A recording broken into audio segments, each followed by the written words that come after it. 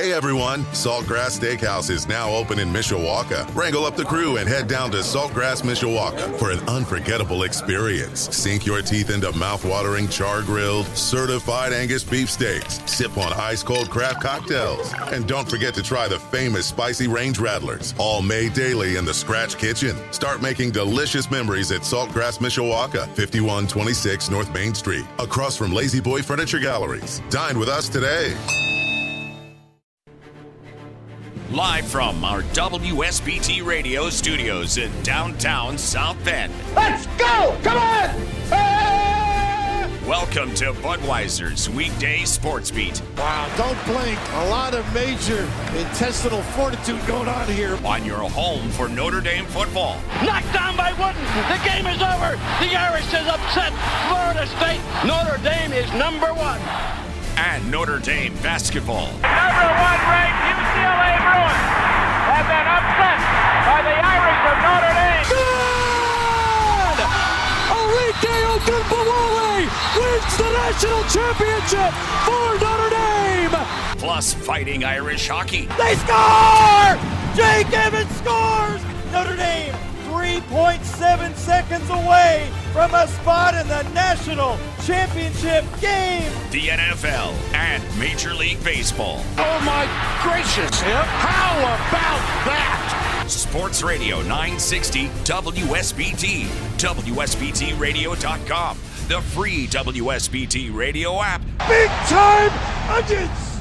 Now, here's your host, 7-time Associated Press Broadcasting Award winner, Darren Pritchett. Man, after an intro like that, it's kind of disappointing to hear my voice, isn't it? Darren's got the weekend off, taking advantage of that Notre Dame bye weeks. He'll be back on Monday. Heck, all the Notre Dame coverage that we've got for you too. That'll be back on Monday. So fear not. I'm Jim Irizarry. How's it going? Let's see. Get to me. JimOnSports.com. You could just, that's all my stuff right there. That's all my social media stuff. Pretty active on Twitter. We're on Twitch as well.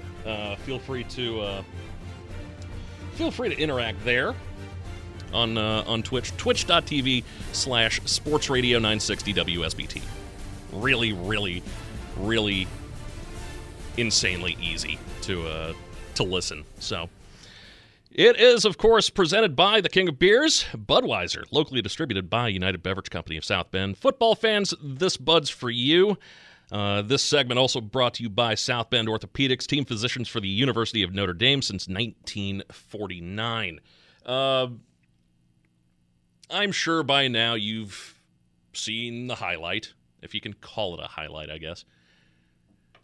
You've seen the video. You've heard 1,000 talking heads talking about it. Here's one more. I'm one more. Kind of the breaks when you don't get on the air until 5 o'clock the following afternoon. But last night, the Dolphins and Bengals played Thursday Night Football. Overall, another really good game to watch. For being the first year for Thursday Night Football being on Amazon, they've got a really good schedule. Although they paid a whole bunch of money for that schedule too, so kind of makes sense. But about 6 minutes left in the second quarter. Tua goes back to pass, and we'll just let the pros take it from here. Tua rolling left with the grain, and down he goes. Slung down at his own 48-yard line. Josh Tupou. And,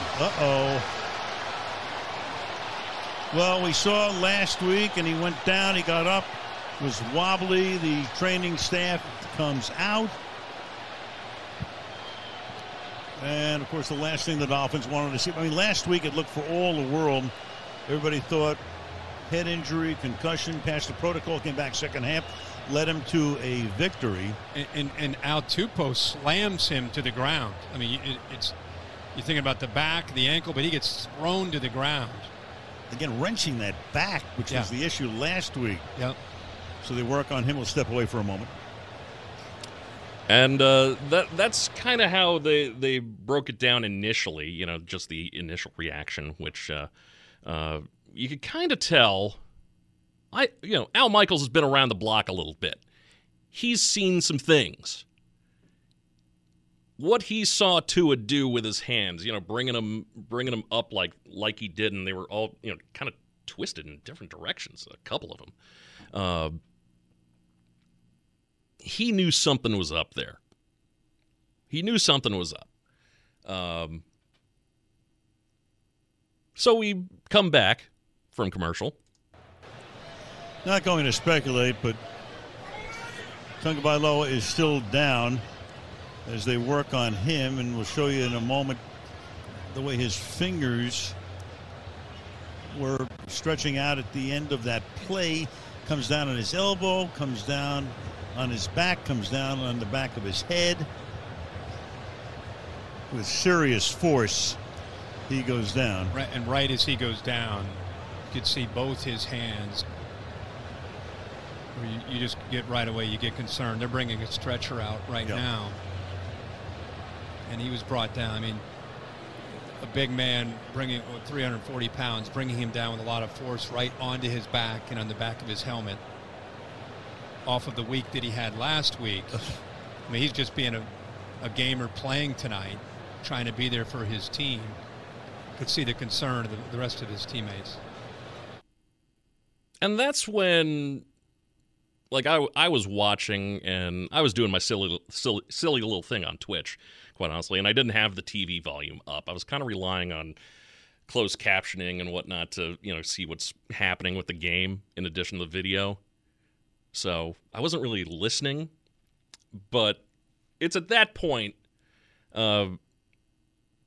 things are definitely not normal. So we've got more. Talking to our sports medicine analyst, longtime trainer for the Jacksonville Jaguars, before that the Giants. And Mike Ryan tells us when he sees that, and he's watching this as you are as well, it's a neurological response to head trauma. So they're stabilizing him right now. Head hits the turf, elbow hit first, then the head. And again, heartbeat, it just turns around just like that. Again, worth mentioning it. Very similar sack last week, or push from Milano, the Buffalo lineman, when he hit his head on the game last week. And then about a full half worth of game. He still had like about 5.5 minutes left in the first half. Even after that. You didn't really hear about that injury too much afterward.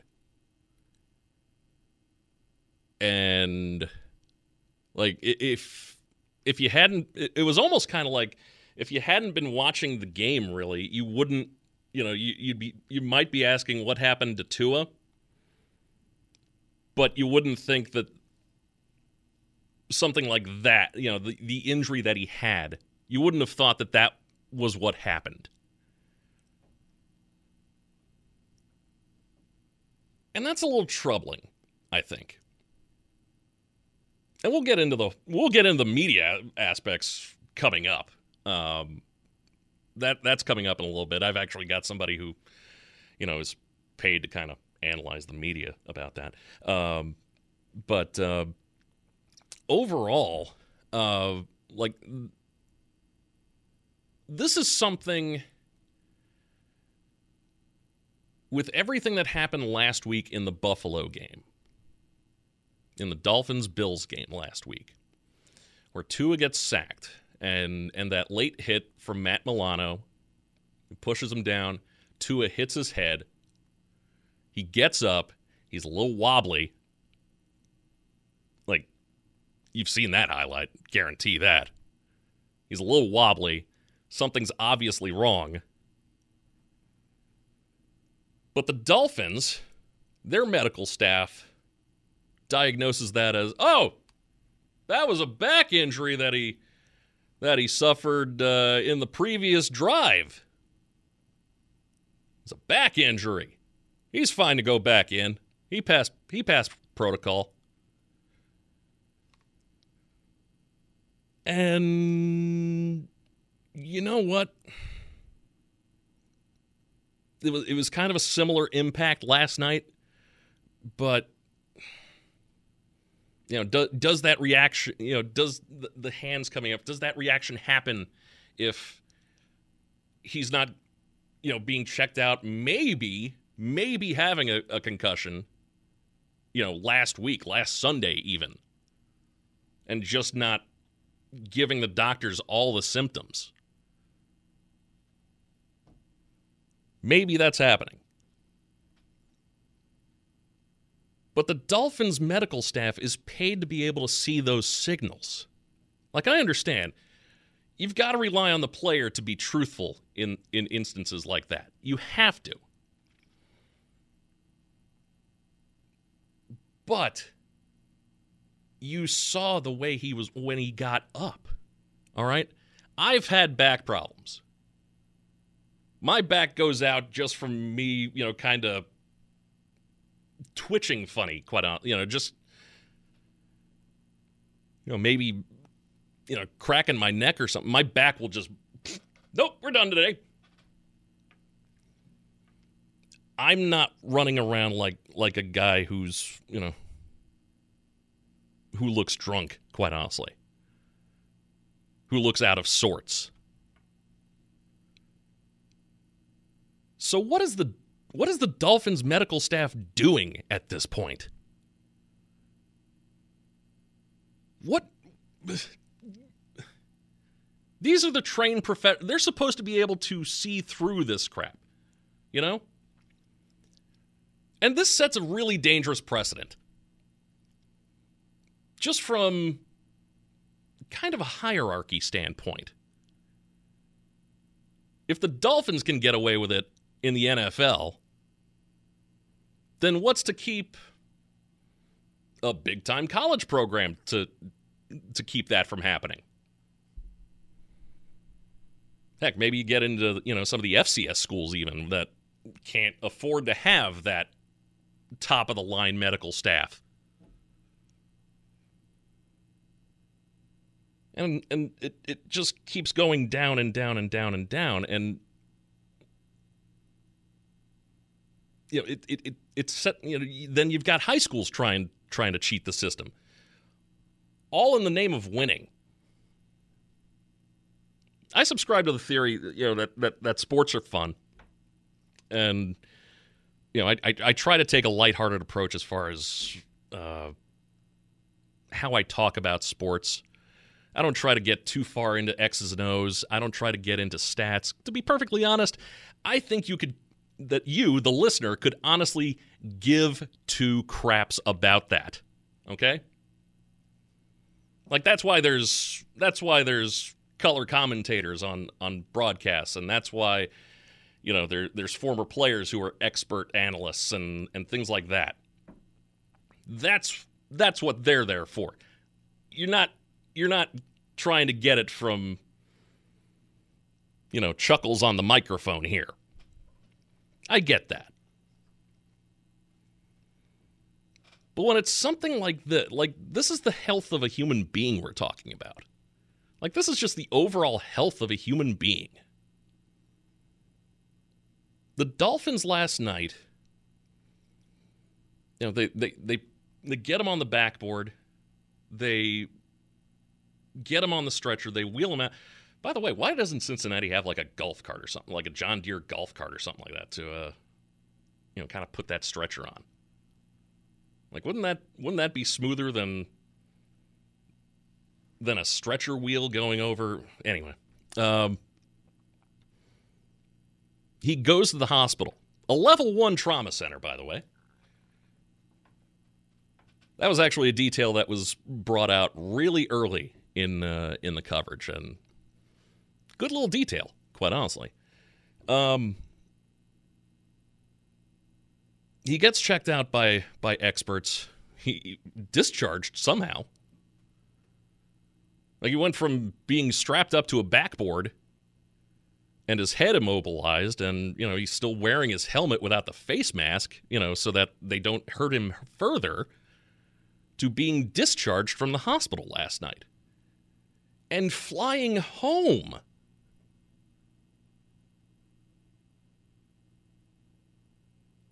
I know I'm not a doctor. I didn't spend a ton of years in school, getting a medical degree. And full disclosure, I tried reaching out to some of those doctors who have spent that sort of time and are experts on this sort of injury. None of them wanted to come on because a prevailing reason that I heard was that they didn't want to give an opinion on a case that they had nothing to do with. Okay, whatever. That's fine.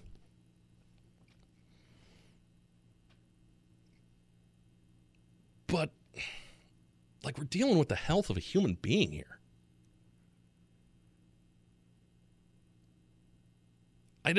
All of a sudden, winning is, I guess, that important to the Dolphins.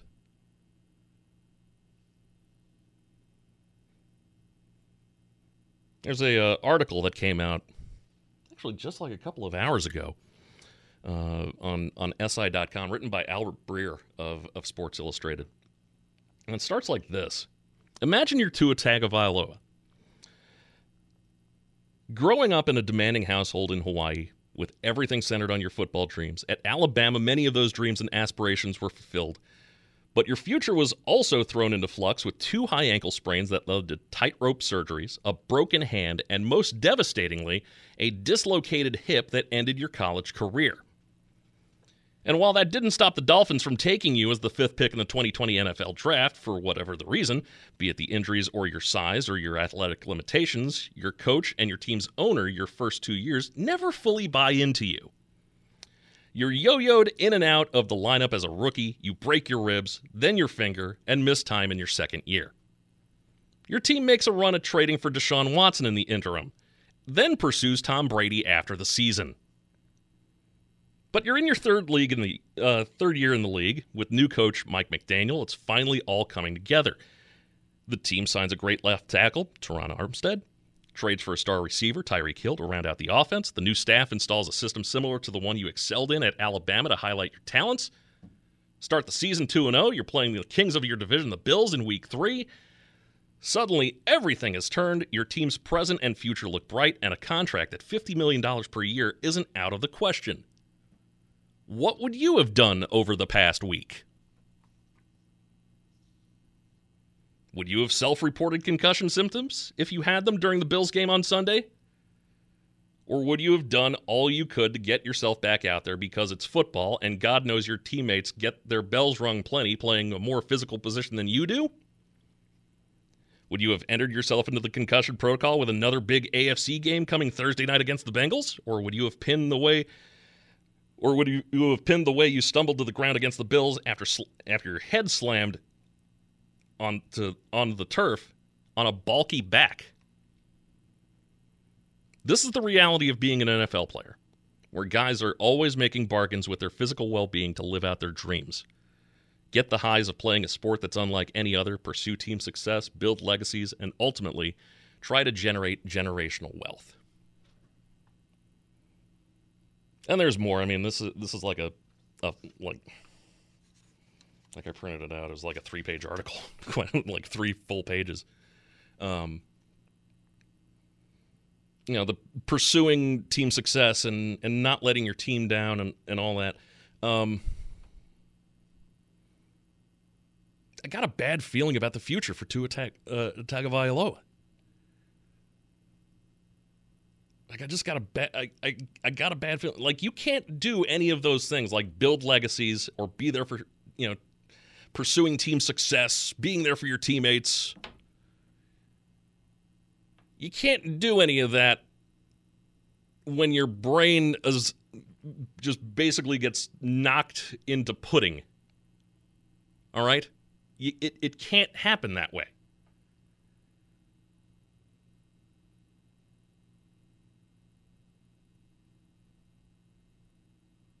There's too much important. It's a guy's life. What are the Bengals doing?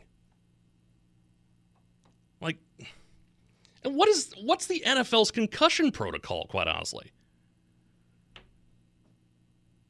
Like, obviously that's coming under the microscope. Like, where's the NFLPA investigation into last week's injury against Buffalo? You know, where does that stand?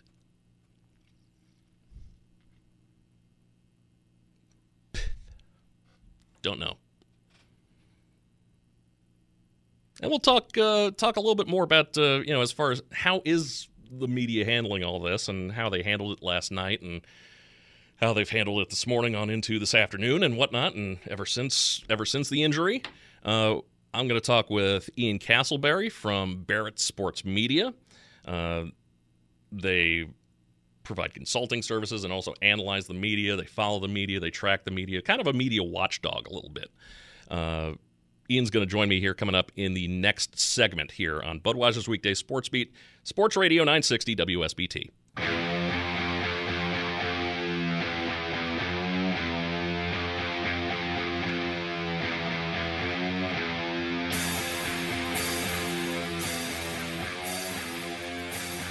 This portion of Budweiser's Weekday Sports Beat brought to you by Tim Growl, State Farm Insurance. For surprisingly great rates that fit anyone's budget, call Tim at 574-232-9981. Last night, Thursday Night Football, it hasn't really been a great last couple of weeks for Amazon. After a great premiere with the Chiefs-Chargers game, last week they had the Steelers and the Browns. And, of course, the subject of Deshaun Watson came up, and that was just fumbled all to hell. And then the situation last night with Tua Tagovailoa. So I got to ask my man, Ian Castleberry from Barrett Sports Media. I'm right in saying, by the way, thank you for coming on, like, last minute, too. Totally appreciate that. No, my pleasure. I'm not alone in thinking that not exactly the greatest look for Amazon, right? Yeah, I mean, I listened to Al Michaels' call in the moment again earlier today, and I feel like they did handle it okay in the moment. Yeah. I think Al was very careful. You know, he said "uh-oh," and kind of went into alluded to what had happened the week before. So in terms of the game call itself, I don't. You know, they could have, Michaels and Herbstreit, I suppose, could have gone into everything that had happened last week with the apparent concussion and Tagovailoa being cleared to play. I think it's a little bit of a different situation than the Deshaun Watson situation where they seem to just deliberately not want to talk about it or gloss over it. Right. It's maybe a little more problematic was the halftime show. Mm-hmm. And, you had three analysts there, three former players, at least two of whom didn't seem interested in discussing what everybody else watching wanted to discuss. Right. And, why was Tua allowed to play? How upsetting was it to see what happened on the field? Ryan Fitzpatrick eventually went there. Yeah. I think talking both as a former player and a former teammate. And I've actually I've actually got that audio too. If don't mean to interrupt you, but I've got that audio. No, go ahead. I wanted to play it for everybody here right now. This is what Ian's talking about as far as Ryan Fitzpatrick during halftime last night. Played a lot of football. That's one of the toughest scenes I think I've ever seen. No question. For him as a brother, getting to spend a few hours with him last night, as happy as I've ever seen him. To see him do that, get knocked out, go limp, whatever it was, and you could just feel it, not just with the fans, but both teams. That was a scary scene, and, as a player, you've got to move on. You got to play the game. As an announcer, analyst, I'm having a tough time right now. And it kind of sounded like he was just punting on it, but it's like that's what you're getting paid to do. You're an analyst now. Yeah, you have to talk about that stuff. I understand, being, former teammates with him last year and being close with him and hanging out the day before, all that. But you are an analyst. That is what you're paid to do. Yeah, I mean, I think you have to comment on what people want to talk about, on what people saw or are seeing on the screen. Now, of course, with television, we do have to factor in, and I feel like we don't factor this in when we talk about TV enough. We don't know what's being said in their ear, what the producers and directors are like, okay, you got 30 seconds on this or whatever, and then we got to – so we don't know that. But to me, it felt like Fitzpatrick did acknowledge it. I mean, I would – hindsight, of course, being 2020, I would take a little bit of issue with him saying go limp, because I think what was most troubling in this entire thing with what had happened to Tua and the imagery that was being shown, and of course the fact that Amazon showed that replay repeatedly, which I know is something a lot of people had an issue with, but it was the hands, right? It was Tua's fingers completely rigid and, bent in a funny way, almost that we hadn't seen before. I don't know about you. I had not heard fencing response, or I was not familiar with it until last night. Maybe I should have been, but I mean, I quickly did some research of what everybody was referring to with fencing response, and then, the body's, if you've talked about this already, I apologize, but the body's natural response to a trauma or a head trauma where the hands sort of take a defensive posture, or I mean, it looked, I hope this doesn't sound glib, but it looked like something kind of short-circuited for Tua, right? Like something wasn't working correctly. And it was extremely upsetting. I wish there had been a little bit more commentary on that. Again, I know they're keeping it moving. Excuse me. They got to talk about the action of the first half. But really all anyone wants to talk about is Tua. And I think it's also a valid criticism that's being leveled at Richard Sherman, who has been very outspoken in the past about how players are treated, the fact that the players are being asked to play on Thursday Night Football, kind of throwing safety out the window here, especially when you're talking about that short week. And yeah, he was very much against that as one of the player reps. He couldn't. But you would not know that. Yeah, exactly. Like you wouldn't have known it. You would not know that by his commentary. Exactly, or lack thereof, even. Because he just really didn't say anything about it, and it's like, come on, man. We don't have that short term of memory to where we forget that you were really outspoken about this, and I mean, it's obvious that it's because of the paycheck. Yeah, I mean, that's right. That's the implicit understanding or the subtext, right, is that, this is an NFL production, and the NFL, is signing the checks, and you don't want to be too critical against the league when they are putting you on television. But I think, Carissa Thompson might be getting a little bit of a pass on this too, and maybe I shouldn't be critical of her, but she has 3 analysts there, and she's traffic cop, right? Right. So she could ask one of these 3. Again, there's 3 analysts: Tony Gonzalez, Ryan Fitzpatrick, Richard Sherman. She could put it to the panel or put one of them on the spot. Maybe she didn't want to put anybody on the spot. What about the fact that it appeared Tua suffered a concussion last week, that, he was cleared. It should be pointed out, yes, the doctors said he was okay. Now, I know a lot of us are skeptical about that. We think of James Woods and Any Given Sunday, right, where it's just shoot him up and send him out there. They're warriors. I think that's what everybody imagines. I saw those clips a lot last night. Yes. But, I mean, I think, again, you have to address what everybody is thinking, the so-called elephant in the room, right?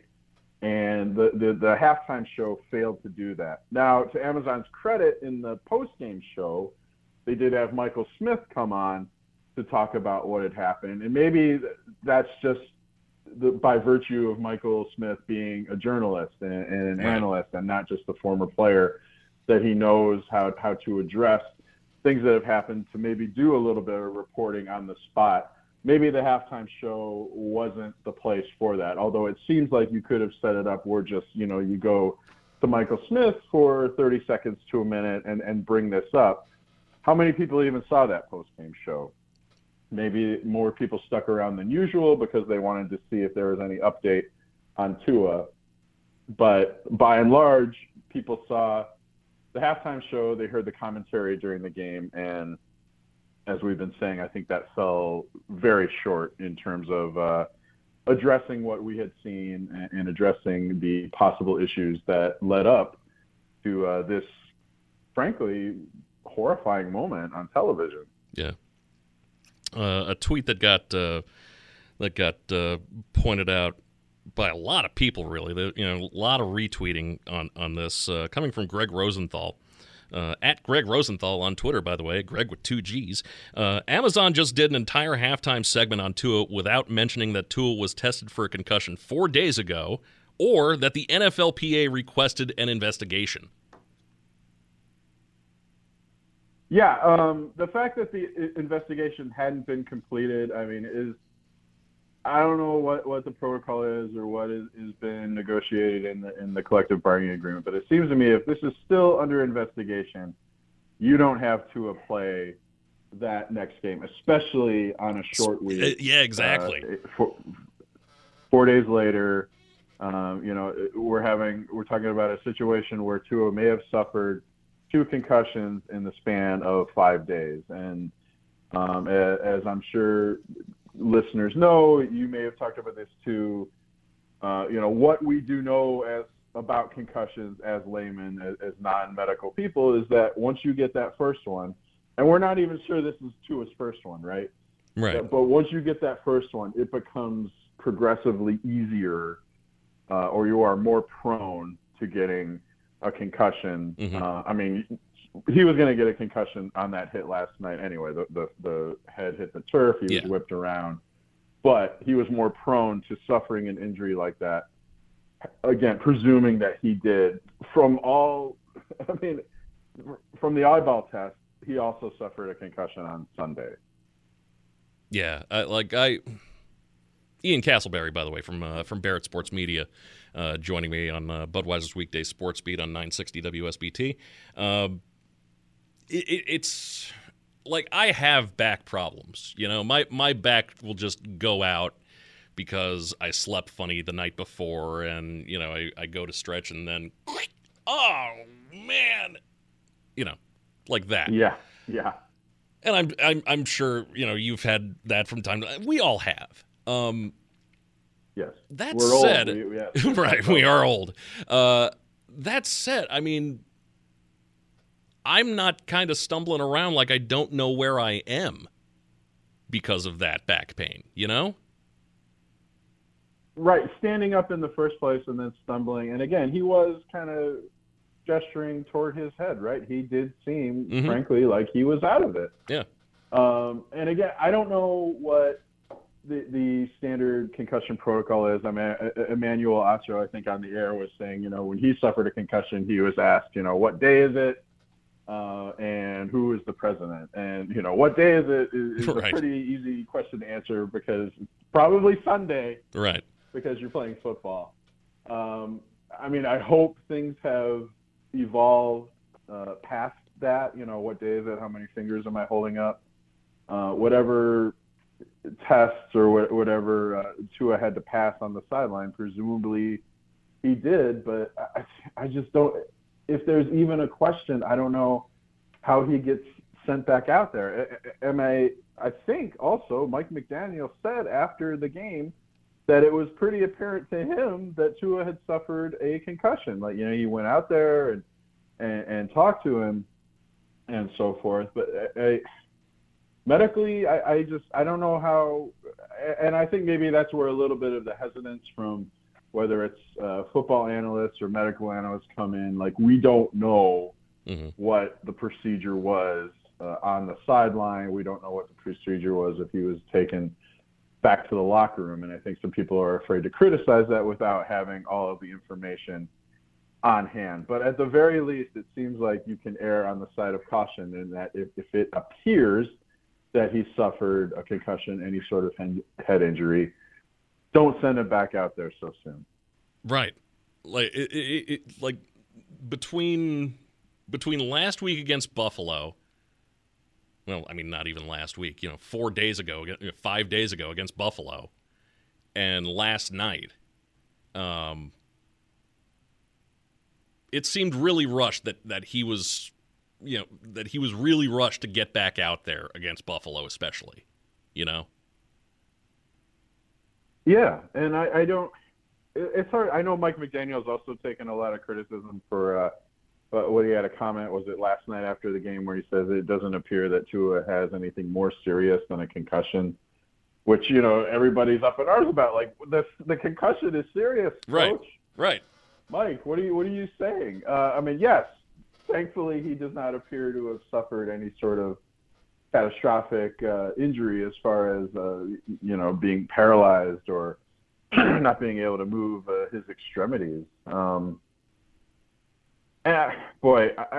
know we're talking about the broadcast part of it. I don't know, at a certain point, unless they receive updated information, I don't know how much more Al Michaels and Kirk Herbstreit could have done during the game. It is their job to continue, as long as they're playing the game, right? The players are out there playing. It's their job to call the action. So, I mean, I think that, just like in a slow moment, I don't think, Kirk Herbstreit can say, by the way, I wonder how Tua's doing. Do we have an update on that? I mean, right.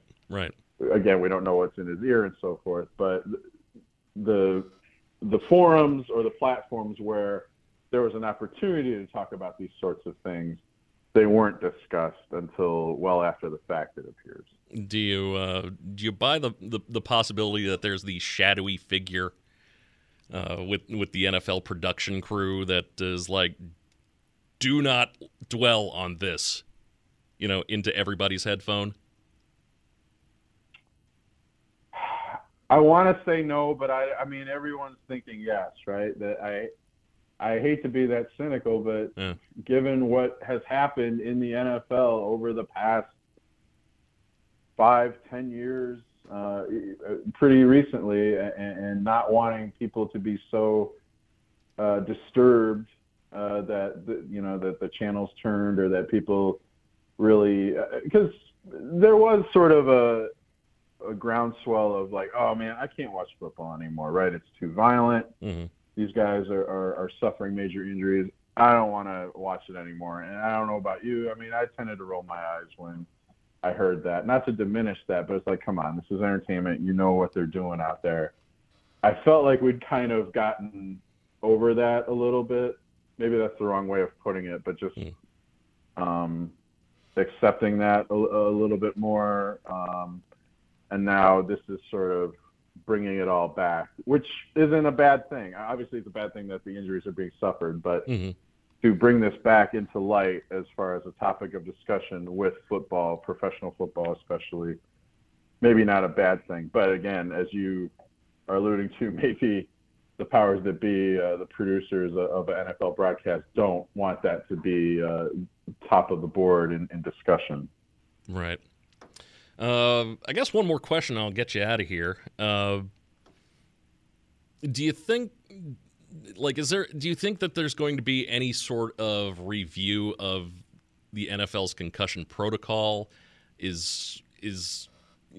you think that, and also, do you think the Dolphins medical staff executed that protocol efficiently enough?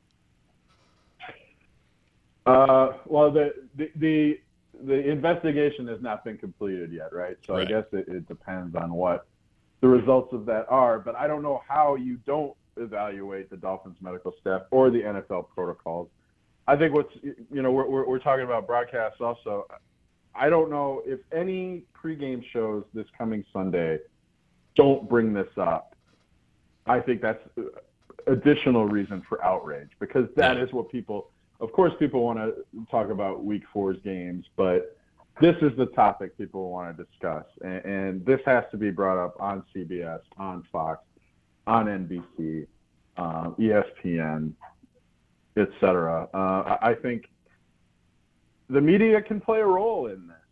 And if they continue to focus attention on this and not let it go or gloss over it, I think the NFL will feel pressure to reevaluate those processes. It just continues to boggle my mind how they're, you can have a guy, he'll break his leg and we can't get enough people talking about, this is why it happened and this is how it happened and things like that. But when it comes to somebody's head, when it comes to a potential brain injury, everybody just seems to really clam up. I saw a tweet. Unfortunately, I don't know I can't remember who it was, so I can't give proper credit. But, we're talking about, he's injured. He may have suffered a brain injury. But he checks out. Okay, send him back in. They say it's okay. But, right. 4th and 2? That's too risky. We don't want to do anything too risky. Right. When it comes to game strategy, but when it comes to player safety, hey, Doc said he's clear, send him out there. Yep. Obviously, some more analysis as the days go by, as the weekend progresses, I would assume, coming from one Ian Castleberry of Barrett Sports Media. Your last article this past week, really good. Tell people about that. Oh, thanks for bringing that up about RG3, Robert Griffin III. How I think he's been kind of the breakout star of the college football season. I know he's a little bit polarizing. Some people think maybe he's trying a little bit too hard, or just call the action. But I think Robert Griffin III has been very entertaining. Maybe kind of towing the line a little bit with some innuendos and some mischievous references. Snapping the ball too early is premature snapulation, or Michigan quarterback Alex Orji scores a touchdown. There's an orgy in the end zone, but it's entertaining, and I think RG3 is becoming kind of a must-watch broadcaster right now. Which, how many guys can you really say that about? We watch the games, but we just went through an amazing off season, especially from in the NFL, of guys switching networks, of guys getting paid millions and millions of dollars, and the question being asked, do people watch these games because of the announcers? And I think RG3 is raising his hand and saying, yeah, people do watch or might watch games because of the announcers, and he's an example of that. Absolutely. Bill Walton, another one too. I can't get enough Bill Walton. Bill Walton's great. But anyway, that's Ian Castleberry from Barrett Sports Media, BarrettMedia.com, right? Or is it BarrettSportsMedia.com? I believe it is BarrettMedia.com. Okay. They're emphasizing or trying to boost up the news side of things as well, not just sports. But right. Barrett Sports Media or BarrettMedia.com. All right. The man is Ian Castleberry. Follow him on Twitter as well, at Ian Cass. Thank you, sir. Thanks so much for having me on, Jim. Yep. Always a pleasure. Always a pleasure. Right. And just like that, we move on. Budweiser's Weekday Sports Beat continuing after this. Sports Radio 960 WSBT. Sports Radio 960 AM WSBT. There's a lot of good sports this weekend. A lot of good sports. This segment of Budweiser's Weekday Sports Beat, by the way, brought to you by Midland Engineering Company, beginning their second century of quality roofing experience. Midland Engineering also powering the big high school football broadcast that comes your way starting at 6:45 over on our sister station, 96.1 The Ton. Number 1 in Class 5A, Mishawaka, taking on number 3 in 4A, Northwood. That's quality right there.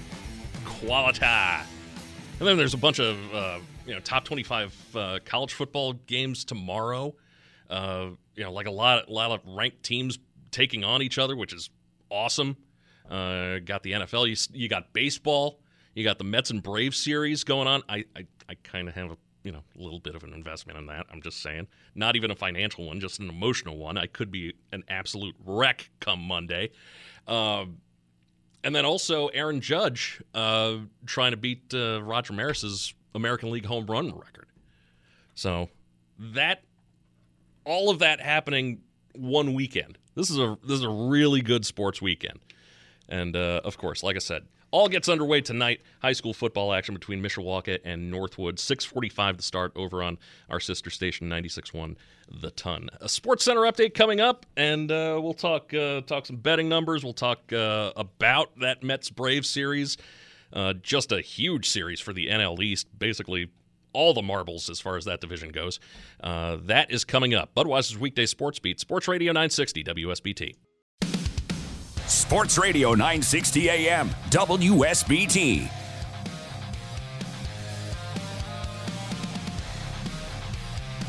This segment of Budweiser's Weekday Sports Beat being brought to you by Legacy Heating and Air, a Cook family business. Also by the Mishawaka Education Foundation, granting a better future. And by Barnaby's of Mishawaka and Granger, serving our community while serving Michiana's most favorite pizza since 1978.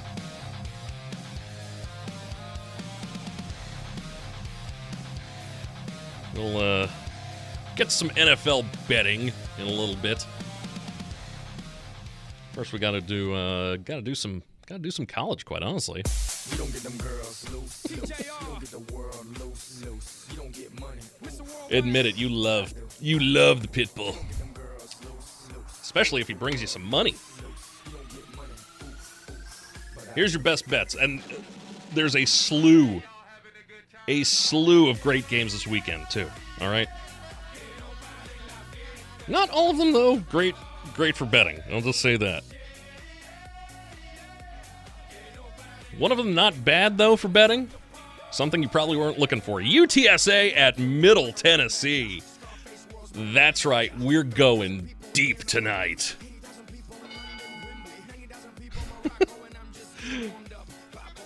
Middle Tennessee, of course, the huge upset last week against Miami.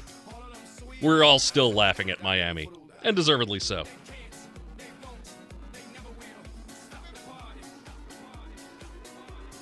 I don't know what happened with their pass defense, but, whatever. Middle Tennessee just absolutely cooked them. I wouldn't expect that to happen again, though, this week. Don't expect that. UTSA's strength is its rushing attack. MTSU, Middle Tennessee State University, does boast a good run defense, but again, numbers, narrative, they agree here. Just trust me. UTSA -4. -4. UTSA. All right. UCLA versus Washington. A little Pac-12 action. Not going to lie, this is actually a really good quarterback matchup. Kalen DeBoer, Michael Penix Jr. A little bit nervous, all right? Washington offense has looked fantastic, but +3.5? Wow. We're trusting Chip Kelly in UCLA. What are we doing? They're not very different, though. They're very similar teams. UCLA, obviously, not going to have a ton of fans there because, have you seen any pictures of UCLA home games from this season? Oh. Playing in the Rose Bowl does not help that team. I'll just leave it at that. Probably still some home field advantage, though. I've got a little bit more faith in UCLA's defense than Washington's here, so +3.5. I think UCLA actually covers that +3.5. UCLA +3.5 versus Washington. All right. Kentucky at Ole Miss. This is one of the better games of the weekend right here. Kentucky hasn't been able to run the ball very well this season, which, granted, cause for concern, but they've done an amazing job through the air. They currently rank 18th in passing EPA per play through the first 4 weeks of the season. Will Levis, he's not perfect. He doesn't claim to be, though. He's got all the tools. He's going to have plenty of success. Ole Miss doesn't really have as great a defense as they would have you believe. SEC road game. It's always tough for Kentucky, as far as a road game goes. But I mean, there's a reason why Kentucky is climbing and improving every year. 6.5 points, though, is just way too many points. Way too many. Way too many to pass up. Kentucky plus 6.5 at Ole Miss. And yes, Kentucky, the higher-ranked team, a 6.5-point underdog. I like Kentucky there, plus 6.5. Louisville at Boston College. Here's where we start talking about point totals. A Louisville under here. The Cardinals are great at running the ball, not so much throwing it. Okay? Not great. Boston College offense, terrible. Points are going to be a premium. They're going to be tough to come by with this game. It's going to be ugly. Just downright wretched. If Boston College is going to find any success in the game, it's going to be on the ground. So, under 51 for Louisville and Boston College, that seems like a no-brainer. Just seems like a no-brainer. Texas Tech at Kansas State. Here's where we start talking about another under. K-State, their offensive performance last week against Oklahoma, unbelievable. I couldn't believe what I was watching out of K-State against Oklahoma. But it's still one of the worst passing offenses in all of college football. Less than stellar Texas Tech offense. We've got a pretty high total on this. 57.5 is the point total on this game. Jeez. Kansas State probably going to want to keep it on the ground because that works at least. Should keep the clock moving too. Going to offset how often Texas Tech is going to want to throw, too. So, there's that. Texas Tech offense, they're not very efficient. They've struggled to get to really any point total all season, quite honestly. They've struggled to get there in 2 of their 3 games against FBS opponents this year. 57.5, take the under between Texas Tech and Kansas State. Long live the under with Oregon State at Utah. Oregon State struggled to score against USC at home last week. I'm not sure they're going to have much success against Utah on the road. Utah's got a better defense than USC. Have you seen Utah, by the way? Utah, that's the team we should be paying attention to out of the Pac-12.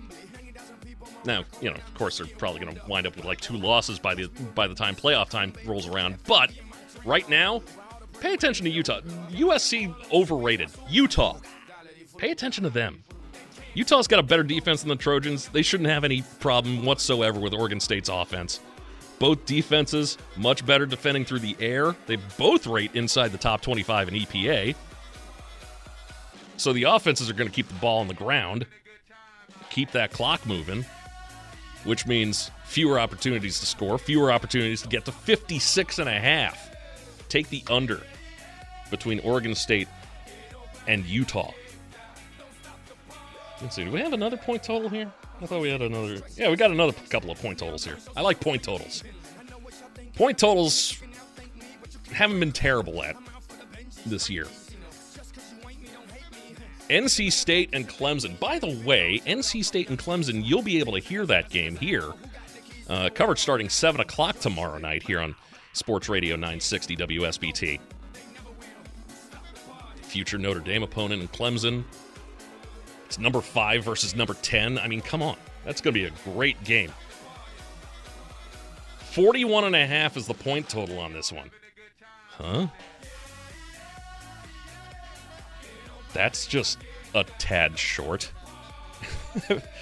Vegas apparently not very doesn't have a whole lot of faith in Clemson for some reason. 41.5 points, not hard to go over on. All right? I think both defenses could leak some yards to make things a whole heck of a lot easier. There were big plays last week for Clemson against Wake Forest. Both quarterbacks, ton of talent. Although they're both kind of a Dr. Jekyll, Mr. Hyde type thing. Don't know which version we're going to get. Are we going to get the good quarterbacks or the bad quarterbacks? Still, I like NC State and Clemson over the point total of 41.5. Like, that just seems... Like, what's Vegas trying to pull with 41.5 points there? Talk a little baseball coming up.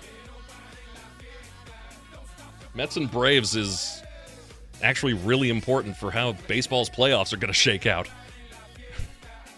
Really, really important. That's coming up. Dan Patrick's Above the Noise right now on Sports Radio 960 WSBT.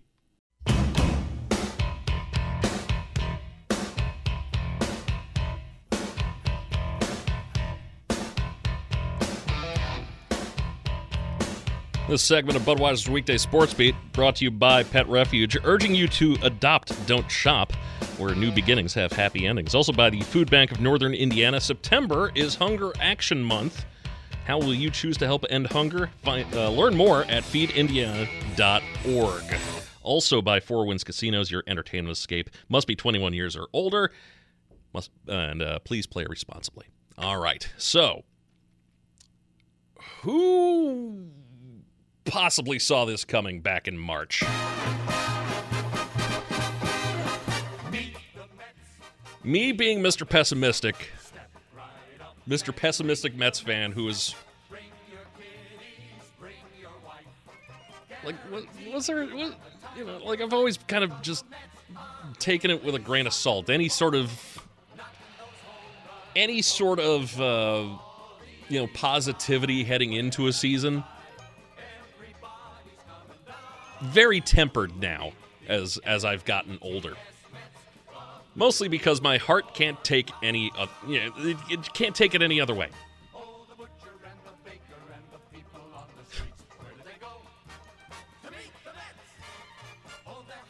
That's the oldest thing I've ever said, by the way. But seriously, like, they last made the playoffs 2016. So, it's been 6 years. They're in the playoffs now. The NL East is completely up for grabs, though. Yesterday, or no, not last night, Wednesday night,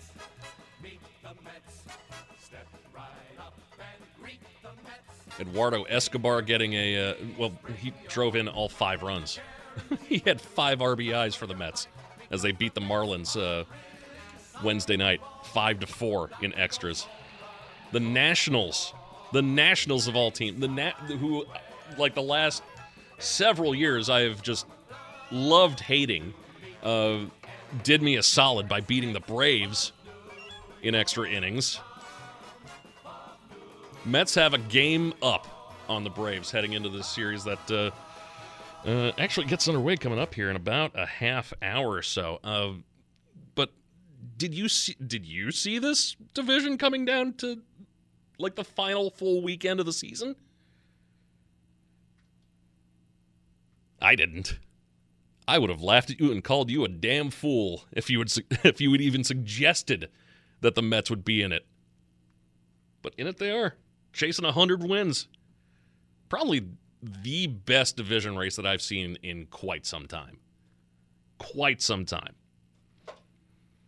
Of course, the media would have you, me being a Mets fan, I've been able to figure this out. The media would much rather have you focus on the fact that they were up 10.5 games in June,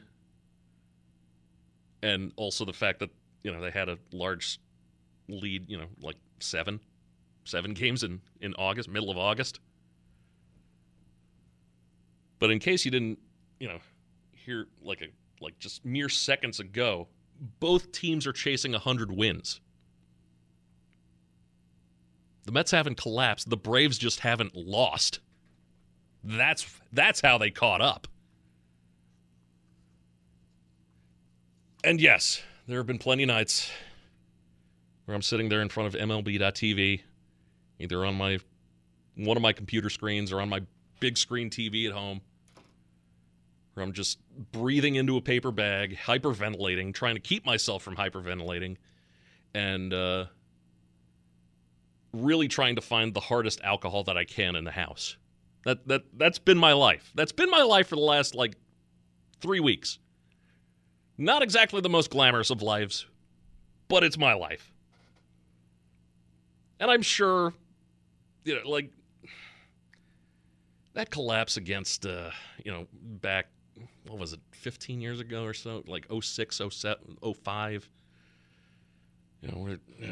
All they needed to do was to beat the Marlins on the last day of the season to get into the playoffs, and they couldn't even muster that. And that's how they closed Shea Stadium.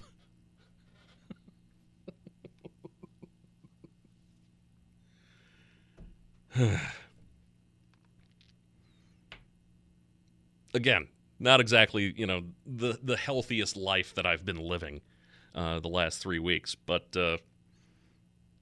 Pete Alonso thinks that it's fun. Okay, Polar Bear, okay. Said Tuesday after a Mets loss and a Braves win, which briefly tied them for first place. This is fun. This is really, really fun being on a race like this. Pete, let's bring that down a little bit, okay? Okay, bud? I love you, but come on. So you've got Mets and Braves for basically all the marbles in the NL East this weekend. And, of course, you still got all the after effects from Hurricane Ian. Looked at the weather. Apparently it's not supposed to play any sort of role, as far as rain goes anyway. It's not supposed to rain in Atlanta. But you don't know how wet the field is right now, how muddy the infield could be. I don't, The wind probably definitely going to play a role because it's still kind of swirling around today down south. But, baseball starting a new postseason format even. Adding a wild card team to each league. And this has a lot riding on it, too. Like I said, they've both clinched playoff spots, but winning the division and, being number 2 behind the Dodgers. By the way, can we look into the Dodgers and how they're actually robots that have been programmed to never lose? Can we look into that? Can I use taxpayer dollars for that? Also a good question, I think. But it's all down to a best-of-3 series in Atlanta. Again, I would have laughed you out of the room. Mets do have the lead on the season series, 9-7. They only need to win one of these 3 games to clinch the season series, which would give them the tiebreaker edge and the division title if they both finish with the same records. Tiebreaker games, unfortunately, game 163, unfortunately, they're gone. They're gone. Although I kind of like, every game of the season mattering a little bit more. I like that. The Mets moved up Jacob deGrom to start tonight. I think he was going to start Sunday. I think he was going to start the finale. Moving deGrom up to me says, let's just take care of business now. Let's just do that now.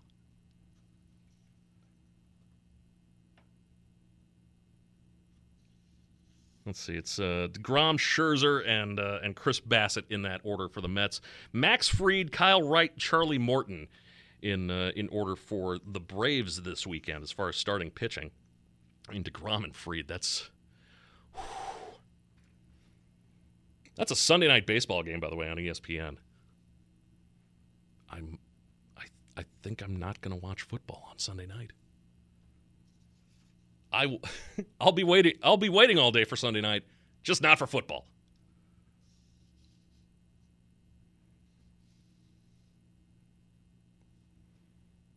This series basically determines who plays more games in the postseason.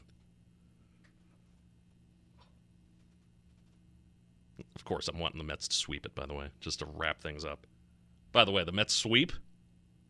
If the Mets sweep, they basically wrap up the division. They clinch it. They clinch the 2 seed. They get the first round bye through the wild card round. They get to get some rest, get some people healthy again. Nimmo's been dealing with some problems, some hip problems, and also just guys being tired. Get them a week off. Why not? So make the defending champs play more games. Make them do it. Just go out, finish it off now.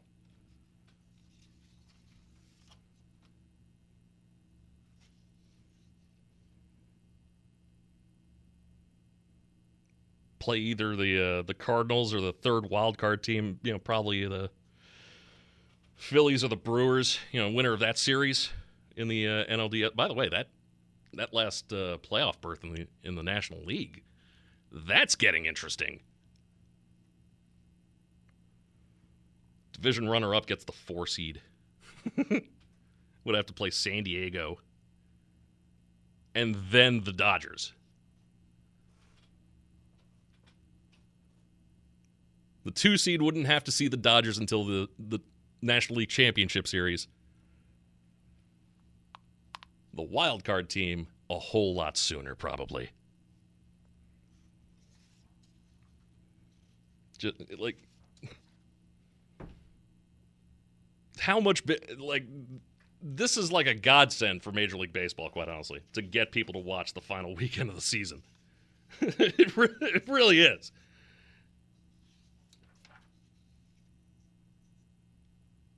Last year you had the NL West. There was a pretty big race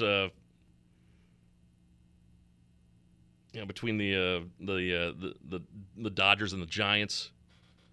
But they didn't meet like this in the last weekend of the series. They met earlier in September, like around Labor Day last year. Each with identical 85-49 records.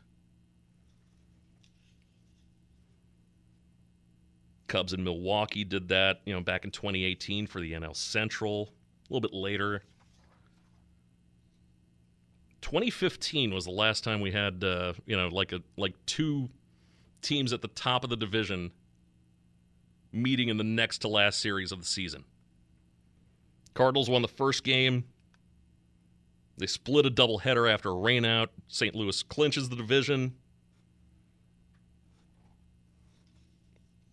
Pittsburgh, once again, doesn't get to raise a championship flag.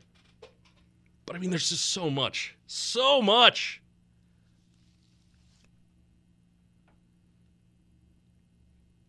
And I'll be there all weekend in front of my TV. Thank God the Notre Dame bye week is this weekend. It's as if it's predetermined. Mets and Braves all week. I can't wait. By the way, don't even ask for any sort of betting numbers on that. I'm not betting on my team. I'm not doing any of that. But for all the Twitch users, I do have a Mets pullover on. I'm drinking from my Mets cup, and I'm wearing Mets colored shoes. I'm a little excited for this weekend. I'm a little excited. Not gonna lie. We'll wrap things up coming up in a little bit. Budweiser's Weekday Sports Beat, Sports Radio 960 WSBT. Sports Radio 960 AM, WSBT.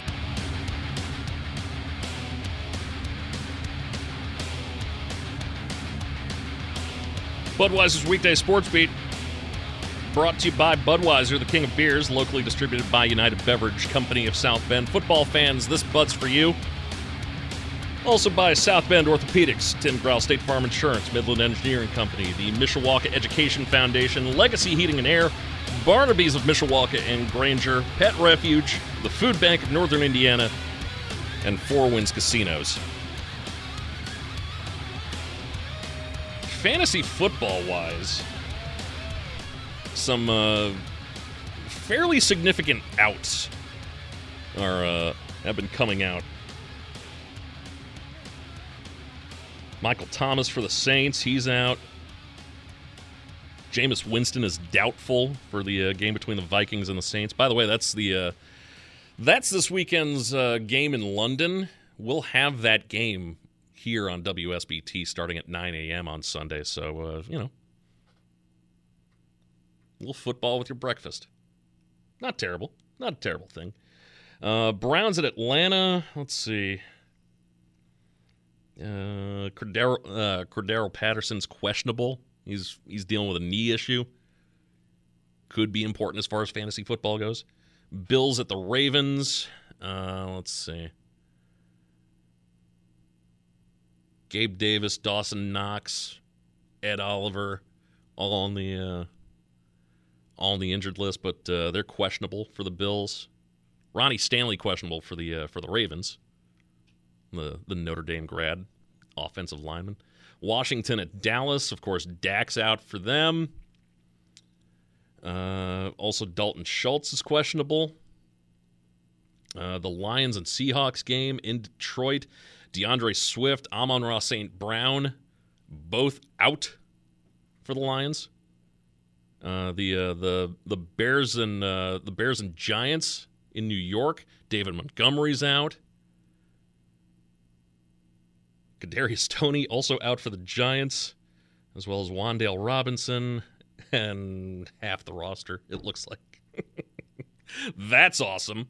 That game going to be on Z94.3 coming up on Sunday, starting at 12:30. That's when their coverage kicks off. Titans and Colts down in Indianapolis. Let's see, Julian Blackmon out for the Colts. Shaq Leonard possibly playing. He's listed as questionable. That would be the first start for his season between the Titans and Colts. That game going to be on 96.1 The Ton, starting at noon. Chargers at the Texans. Keenan Allen is out with a hamstring issue. So that totally screws up my wide receiver core in one of my leagues. Totally screws it up. Like I've got a good starting two. Keenan Allen's one of them. Behind that, garbage. Jacksonville at Philly, which somehow turned into an intriguing matchup somehow. Who would have thought we'd be saying that? Like we saw the Doug Peterson heading back to Philly for the first time. Saw that coming. But did we see the Jags being 2-1? I don't think so. Boston Scott out for the Eagles there. Let's see. A.J. Green out for the Cardinals against the Panthers. Christian McCaffrey is questionable with a thigh injury. If you have Christian McCaffrey on your fantasy team and you did not handcuff Deontay Foreman, do that this weekend. Just do it now. Mac Jones out for the Patriots against the Packers. Ankle injury there. You saw him, basically hopping off the field because of that. Let's see. Hunter Renfrow out for the Raiders this weekend as they take on the Broncos in Vegas. Chiefs and Bucks. Odd that game is still happening in Tampa Bay, by the way. It's like, really? Like, you had the plan all set to play the game in Minnesota. Probably wouldn't have been a drain of resources for what's going on down in Florida, right? Just saying. Brashad Perryman doubtful for the Bucks there. And then actually nothing out of the Rams and Niners, which is a change. Quite the change, really. Let's wrap some things up. Let's get some NFL betting numbers here. Let's start with that international game between the Vikings and the Saints in London. They could be a little tricky. A little tricky. The favorites, though, This time the Vikings by 2.5. The favorites often fare well. They're 15-7 against the spread in non-Jaguars games. This would qualify as that. The Vikings needed to come back to beat Detroit last week, but they're still 2-1. They've got a healthier quarterback. Jameis, what was he? Doubtful, right? This week? Yeah. I mean, New Orleans, I think, is down to Taysom Hill. Come on. Saints required a Week 1 comeback to avoid an 0-3 start. They ranked number 27 in DVOA, last in the NFL in pressure rate. That's going to give Kirk Cousins all sorts of time to find Justin Jefferson all day. Without pressure, Kirk Cousins is completing 73.8% of his passes. Not bad. Yeah, Jameis is out. Michael Thomas out. Saints, the underdog. Vikings just seem like the safer bet at -2.5. It was a tough call as far as the best early afternoon game. But I think you kind of just have to go with the Bills and Ravens, right? Lamar Jackson's been the best quarterback in the NFL through 3 games. It's just watch him, okay? Bills are depleted in the secondary. However, despite last week's loss, Bills still rank number 1 in DVOA. Not exactly a big panic moment either for the Bills. Yeah, they lost to Miami last week, but their last 20 regular season victories have been by double digits, which is why they've covered 21 of the 26 games in which they've won and been favored. If you like the Ravens, take them on the money line. Jackson going to be difficult to stop. Bills will try to force him into third down situations, though. Bills' opponents average 8.2 yards to go on third down, which is second highest in the NFL.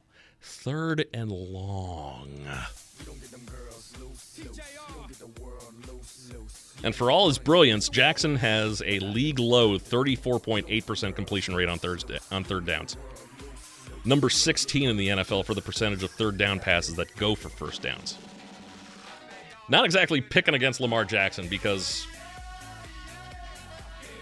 he's one of 3 players right now that I absolutely hate betting against. But the Bills also have one of those guys in Josh Allen. Bills -3. Cardinals at Panthers. Cardinals are pretty much a late game comeback away from being 0-3.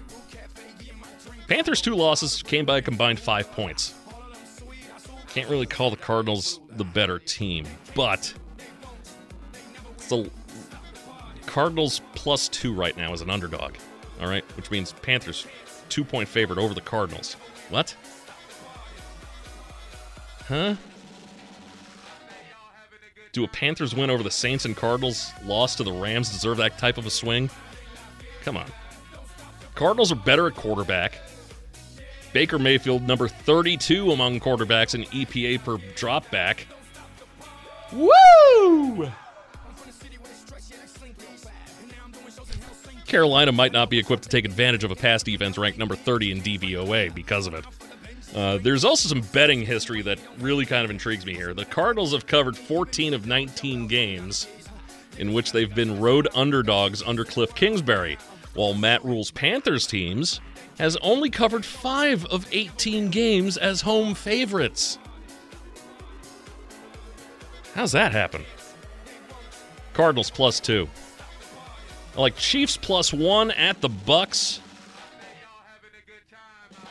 Bucks haven't scored a first-half touchdown this season. They haven't topped 20 points in a game. Getting Mike Evans back, it'll be helpful, but that offense still ain't right. And you still got the Chiefs. Last week, just a bad week. All right? Just a bad week for the Chiefs. They're back against the Bucks. Chiefs +1. Monday, I like Rams straight up money line +105 at the Niners. Niners have swept the last 3 season series. Favorable for San Francisco, although the Rams won in the NFC Championship last season. I still like the idea of picking defending Super Bowl champs as underdogs, though, and that's what the Rams are. in this game. So plus 105 for the Rams. Player prop, Tony Pollard, over 13.5 receiving yards, because that just makes all sorts of sense. I hate saying lock around a bet, but anyway, have a good weekend. Budweiser's Weekday Sports Beat, Sports Radio 960 WSBT. SOSDD, get this over with. Put us out of misery. Hey everyone, Saltgrass Steakhouse is now open in Mishawaka. Wrangle up the crew and head down to Saltgrass Mishawaka for an unforgettable experience. Sink your teeth into mouth-watering char-grilled, certified Angus beef steaks. Sip on ice-cold craft cocktails. And don't forget to try the famous spicy range rattlers, all made daily in the Scratch Kitchen. Start making delicious memories at Saltgrass Mishawaka, 5126 North Main Street, across from Lazy Boy Furniture Galleries. Dine with us today.